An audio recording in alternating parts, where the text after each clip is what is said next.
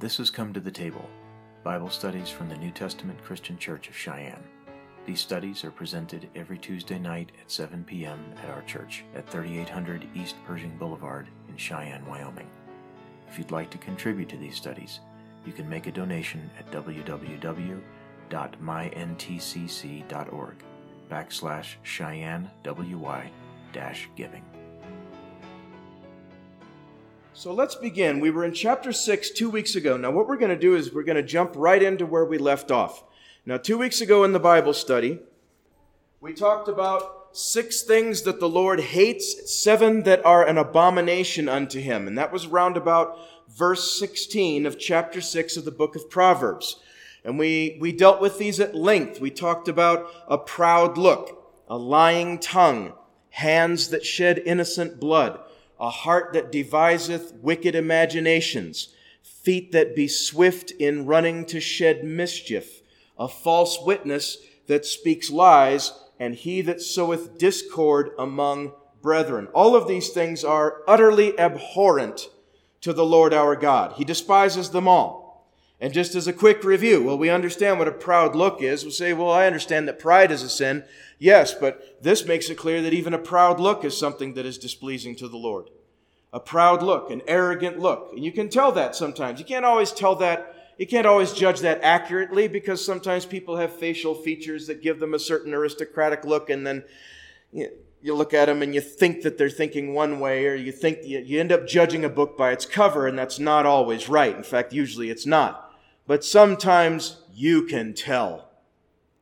A proud look. Can you say Hillary Clinton? Now, I know that was low-hanging fruit, okay? And it might sound like I'm being mean, but I'm not. It was evident. She has that. She's had that. Michelle Obama just as bad. Just as bad. So you're picking on them. You're sexist. No, I'm not, because there are plenty of men out there with proud looks as well. There really are. And I dare say Donald Trump has had his share of them. Now, that being said, we pray for him, okay? So let's move on from that. But he says a proud look, and then a lying tongue, and then this other one that he mentions here in verse 19, a false witness that speaketh lies. So both of these speak about dishonesty. Dishonesty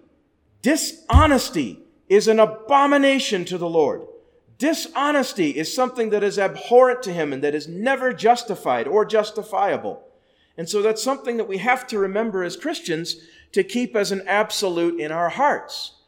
If we are going to wear the name of Jesus, if we're going to wear the name of Christian, we have got to be just as honest as He is. And how honest was He? He was absolutely honest. Because that's the only kind of honest to be. You show me someone who is mostly honest, I'll show you somebody who is still wholly dishonest. Because if they'll lie about one thing, they'll lie about something else. They either cheat on their taxes, or they'll lie about their income, or they'll lie to their spouse about what they were doing on their computer, or what they were doing when they were supposed to have been working late some particular night. Dishonesty is something that makes the whole world crazy.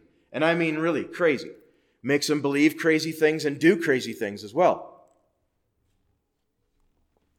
Hands that shed innocent blood and feet that be swift in running to mischief. These are 2 things also that speak about our actions.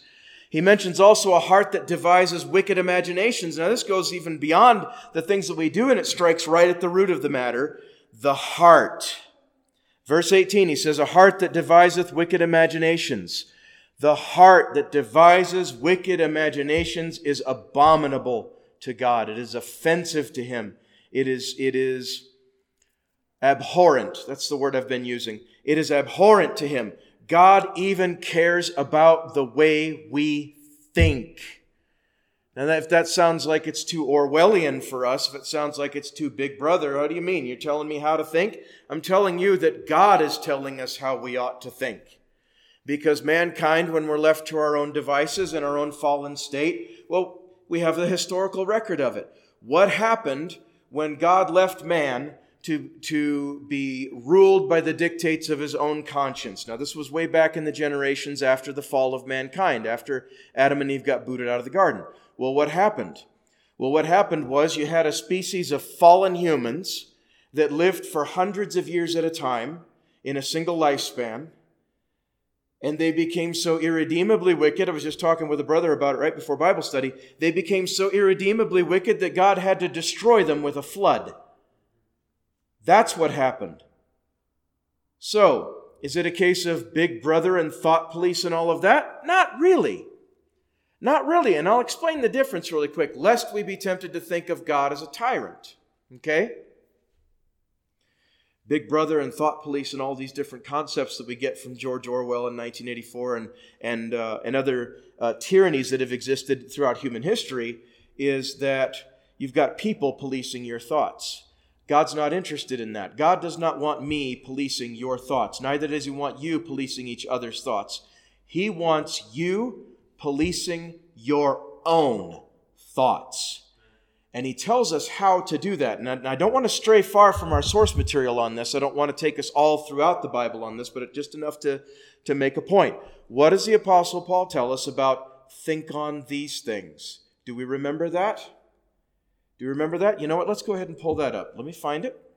It's in Philippians chapter 4, verse 8, where the Apostle Paul, writing by the Holy Ghost, says, "Finally, brethren, whatsoever things are true, whatsoever things are honest, whatsoever things are just, whatsoever things are pure, whatsoever things are lovely, whatsoever things are of good report, if there be any virtue, and if there be any praise, think on these things." You want to know how to combat the ungodly thoughts that come into your mind?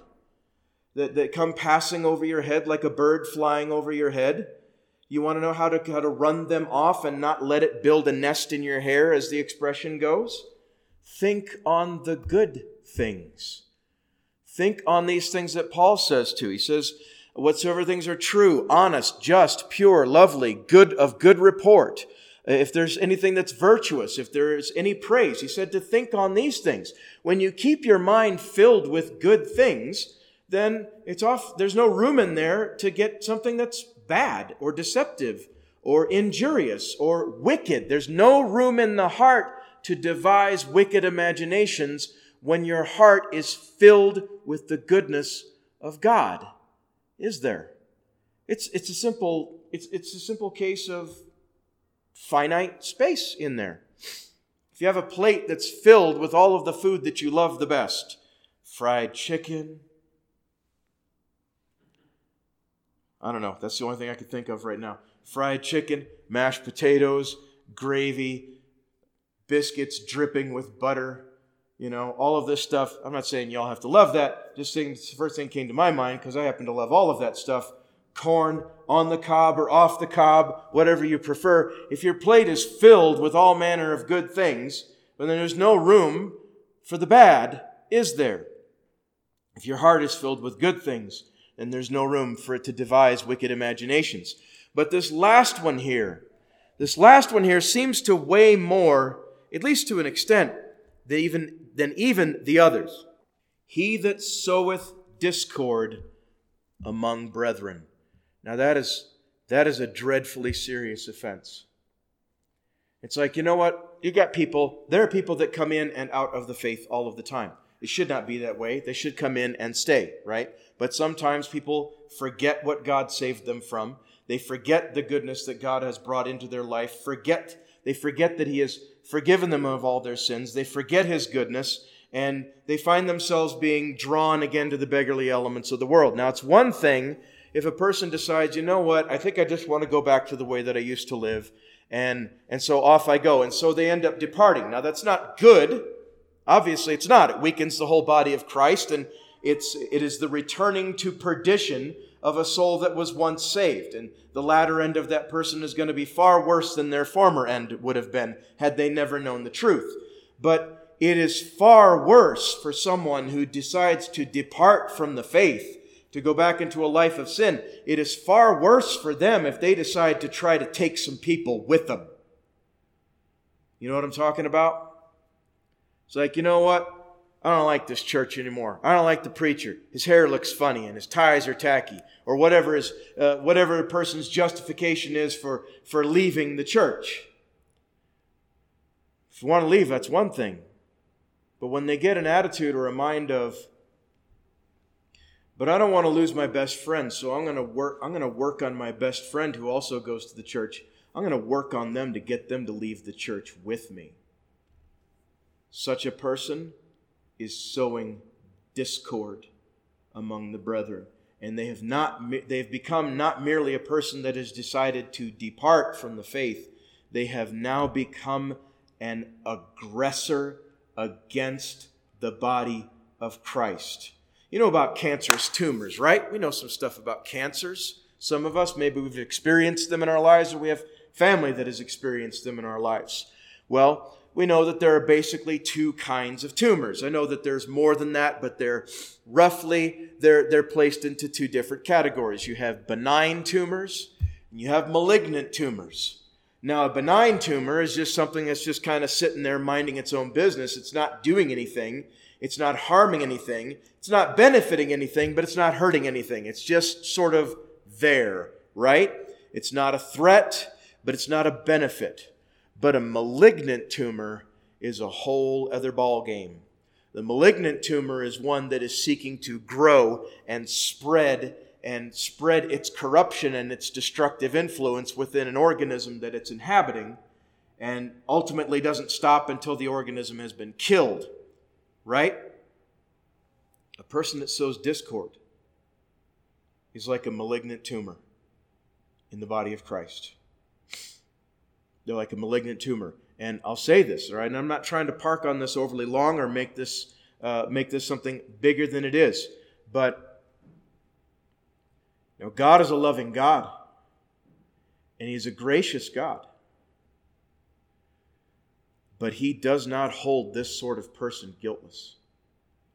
He does not hold this sort of person guiltless.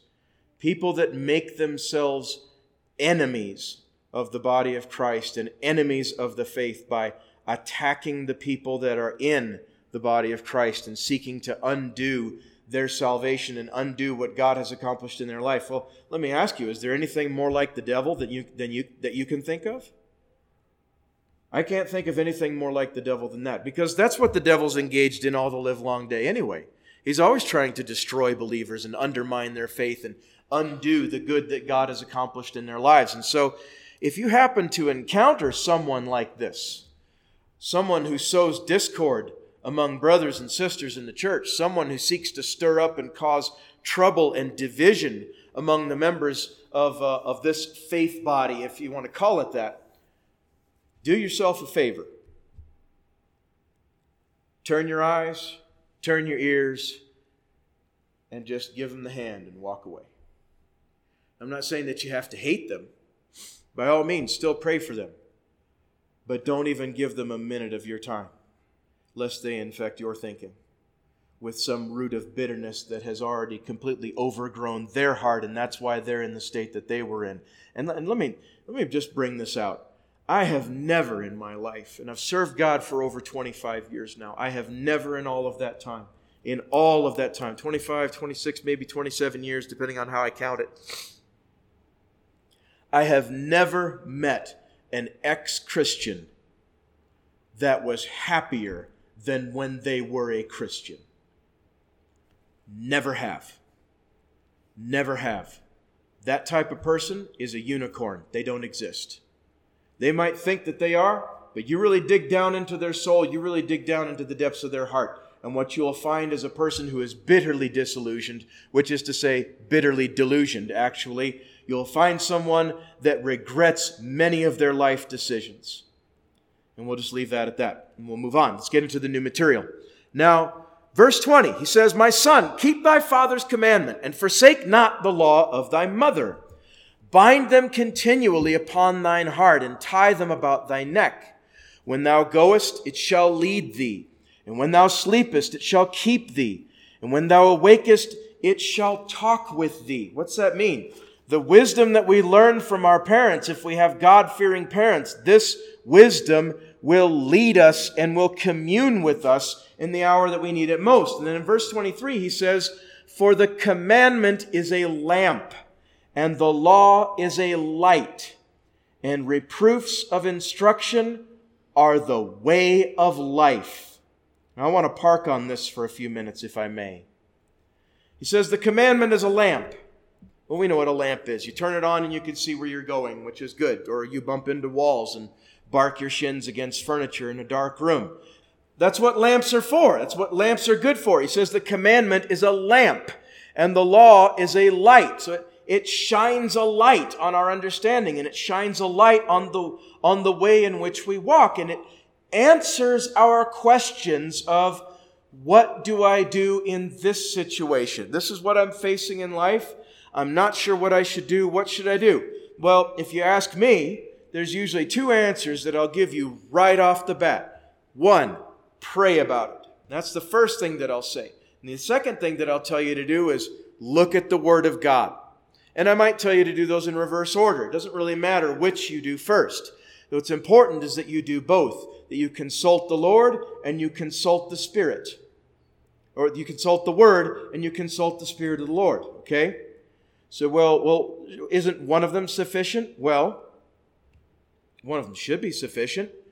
But the problem is, a lot of times, believers like to argue with the Word when the Word actually spells out the clear choice that they should make. They don't like what it says, or they're in doubt of what it says, and so they argue with it. And that's a losing proposition, because what will happen then is that the Spirit will just back off and let you do whatever it is that you want to do. And then when you get yourself elbows deep in it, and then it starts to backfire on you, and then you start to feel the pain of having made a wrong decision, then the Spirit will come by and say, I showed you in the Word what was the right thing to do. So now you've got a worse situation than what you had. But if you're ready to listen now and not argue, it can help get you out of that situation. Because this second part of this verse that he says is something that every single one of us, brothers, sisters in Christ, every single one of us need to understand and embrace. This is a fundamental truth of the Christian life, is right here. Reproofs of instruction are the way of life. He didn't say that they're a way of life. Oh, it's like, well, this is a job, and this is an occupation, this is a profession, and this is a way of life. No, he says that reproofs of instructions are the way of life. The way. Reproofs of instructions. Now let's think about this, okay? Let's take this. Let's meditate on this a little bit, expound on it some, so we can fully appreciate the gravity of this statement, okay? Now, creatures, animals of all kinds are born into the world all the time, aren't they?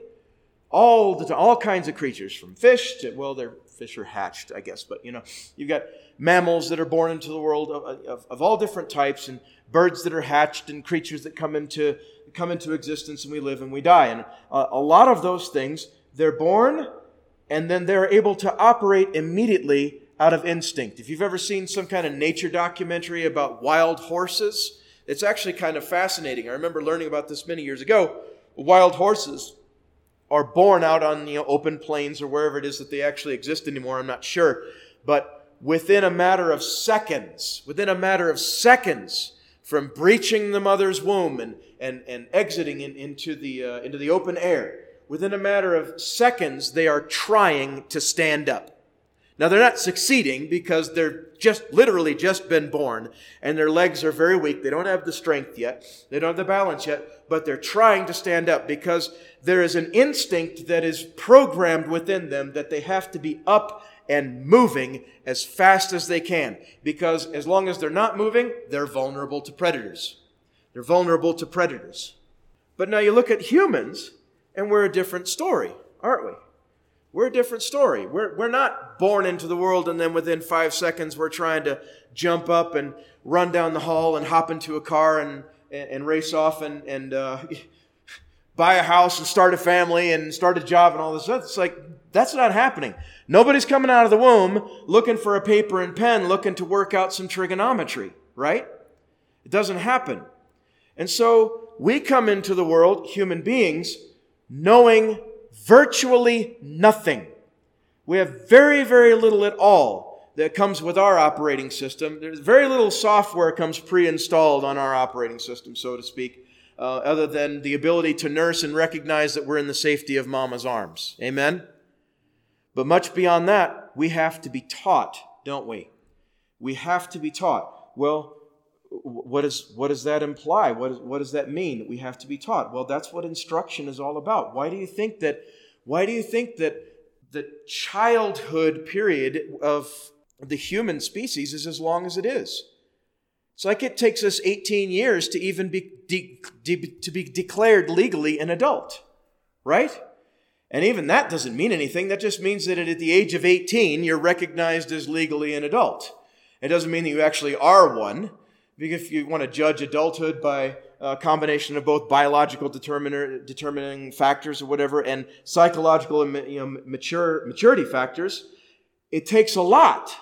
It takes a long time. Well, what are we doing in those 18 years that we're raising our children? Are we just letting them run amok, or are we? Well, we're not doing that, are we? We're training them, we're teaching them, we're instructing them, we're straightening them out when they're going astray, aren't we? We're teaching them, we're instructing them, we're trying to bring them up in knowledge and wisdom so that when they leave the nest, so to speak, they won't fall into criminality or poverty or misfortune or any of these other things that we don't want to see any of our children fall into. So we spend roughly 18 years preparing our children for life in the real world. Why? Because reproofs of instruction are the way of life. And I know that an awful lot, we've been saying a lot over the last few months about the parallels between growing up in the natural sense and growing up in the spiritual sense. Well, if reproofs of instruction are the way of life to raising children in the natural world for a natural life, how much more are they the way of life for a God who's raising up His born-again sons and daughters for a spiritual life in the here and now and for life in the hereafter? So let's go back to this phrase. For the commandment is a lamp, and the law is a light, and reproofs of instruction are the way of life. Now, why are we emphasizing this so much? Because many times reproofs of instructions are uncomfortable. Many times reproofs of instructions can even be painful, and we can even, if we're not really rightly oriented towards God, not quite rightly oriented towards God, they can even be offensive. They can be offensive. I mean, how many of you remember a time where your mom got on your case for something that you were doing as a kid and jacked you up over it, and rather than being penitent and apologizing and then amending your behavior to please your mom or your dad, you got mad, you got offended, and then you ran off to hang out with your friends because you knew good and well, they were going to reinforce and justify your bad behavior. You know what I'm talking about? We were all kids. We were all recalcitrant teenagers. Should we be that way as Christians? Should we be that way as believers? When the Word of God speaks to us and says, hey, you ought to do this, or you ought to do that, or you ought to not do this because this is better. And these are the consequences if you don't do the right thing. Well, how ought the born-again Christian to react to that? Shall we be offended? Shall we become angry with the Word? Or shall we seek to twist it to get it to say something that it doesn't? Now, that's a tragic case, and that sort of thing happens too. See, surely no Christian would ever do that. There are Christians that do it all the time. I remember counseling a man some time back, and it was a complicated situation, but in talking with him, because he wanted to talk, I took him right to the Word of God, because that's what I stand on, and you need to understand something about your pastor, okay? He stands on the Word. I could stand up here and give you opinions all the live long day. And if that's what I do, if that's the source of my preaching and teaching is just my own opinions, then you ought to pack your Bible and you ought to pack your family and you ought to run for your life and find another church. I stand on the Word of God and I preach and I teach from the Word of God. And that's where all the authority is derived from. Okay? And so I took the man to the Word of God on the subject, and not just to one place, Okay, because that particular subject is touched on in about at least 3 or 4 different places, if not more. And I took him to the Word and I showed him. I said, brother, this is what the Bible says here. And this is what the Bible says here. And I finally got him narrowed down to a place where he had to confront the infallibility of the Word of God itself in order to force him to make a decision either based on the Word or in spite of the Word. Do you understand what I'm trying to say here? I took him to the Word so that he could make his choice, but so that he could make his choice without any delusions. So that he could say, you know what? You're right. The Word of God is crystal clear on this matter. I am not going to continue. I am not going to pursue this certain course of action. Or so that he could say, you know what? The Word of God is clear on this matter, but I'm just going to very well do what I want to do. And he chose option 3. So which one was that? He took the Word and he twisted it right in front of my eyes. And he tried to make something else fit into that, which was not in any way related to that in the least. So let me ask you a question. Is a basketball a piece of pizza? That's a no-brainer, isn't it? No. Well, what if I take that basketball and I smother it with cheese and pepperonis and I bake it for a little while? Surely it's a piece of pizza then, isn't it? No, in fact, you've just ruined good cheese and pepperoni. And you probably damaged your oven too, because I think that thing would probably explode if you baked it. You can't make one thing into another thing just because you want it to be that. You can't. Oh, but you don't understand, preacher. I went on the internet.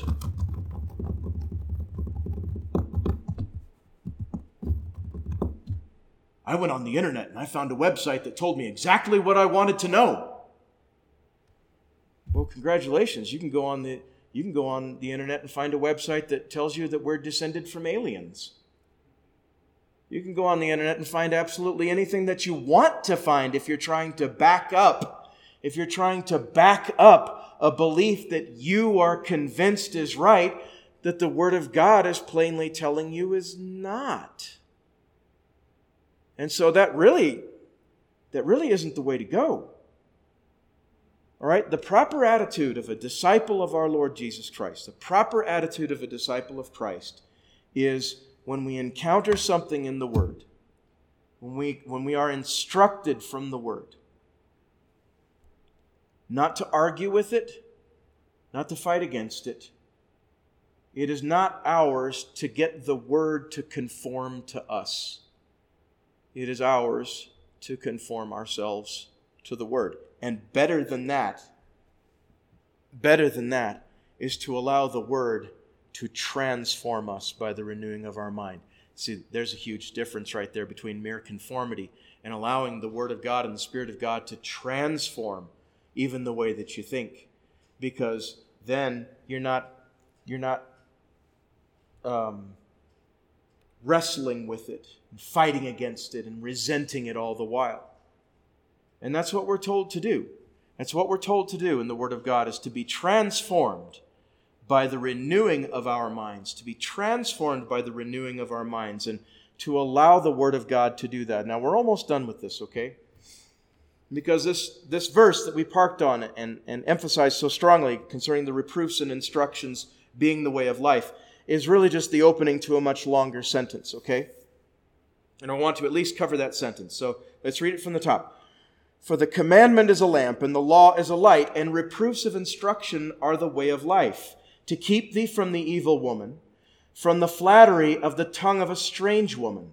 Lust not after her beauty in thine heart, neither let her take thee with her eyelids. For by means of a whorish woman a man is brought to a piece of bread. It means that he's brought to poverty.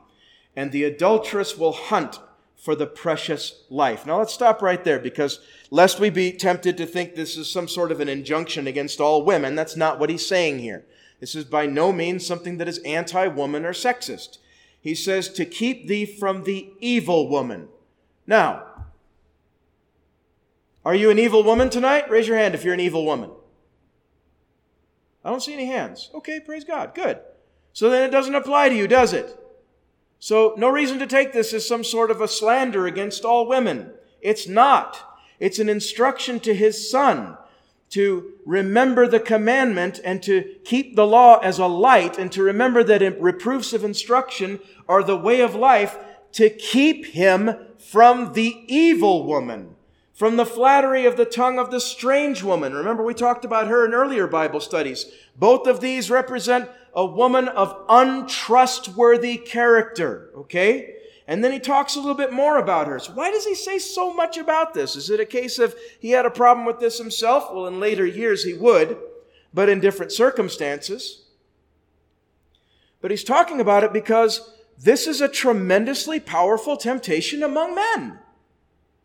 It is a tremendously powerful temptation among men. And it's one reason why, wives, you got to guard your husband. And I don't mean guard him by locking him in the house and trying to keep tabs on him 24/7. It's not about that. It's make sure that dude doesn't want anybody else. Now think on that for a moment. Why don't you be the most amazing and wonderful wife that you can possibly be, so that it doesn't matter what comes strutting across his field of vision? He won't even give it a second blink, because in his heart and his mind, he already knows, I got the best one around.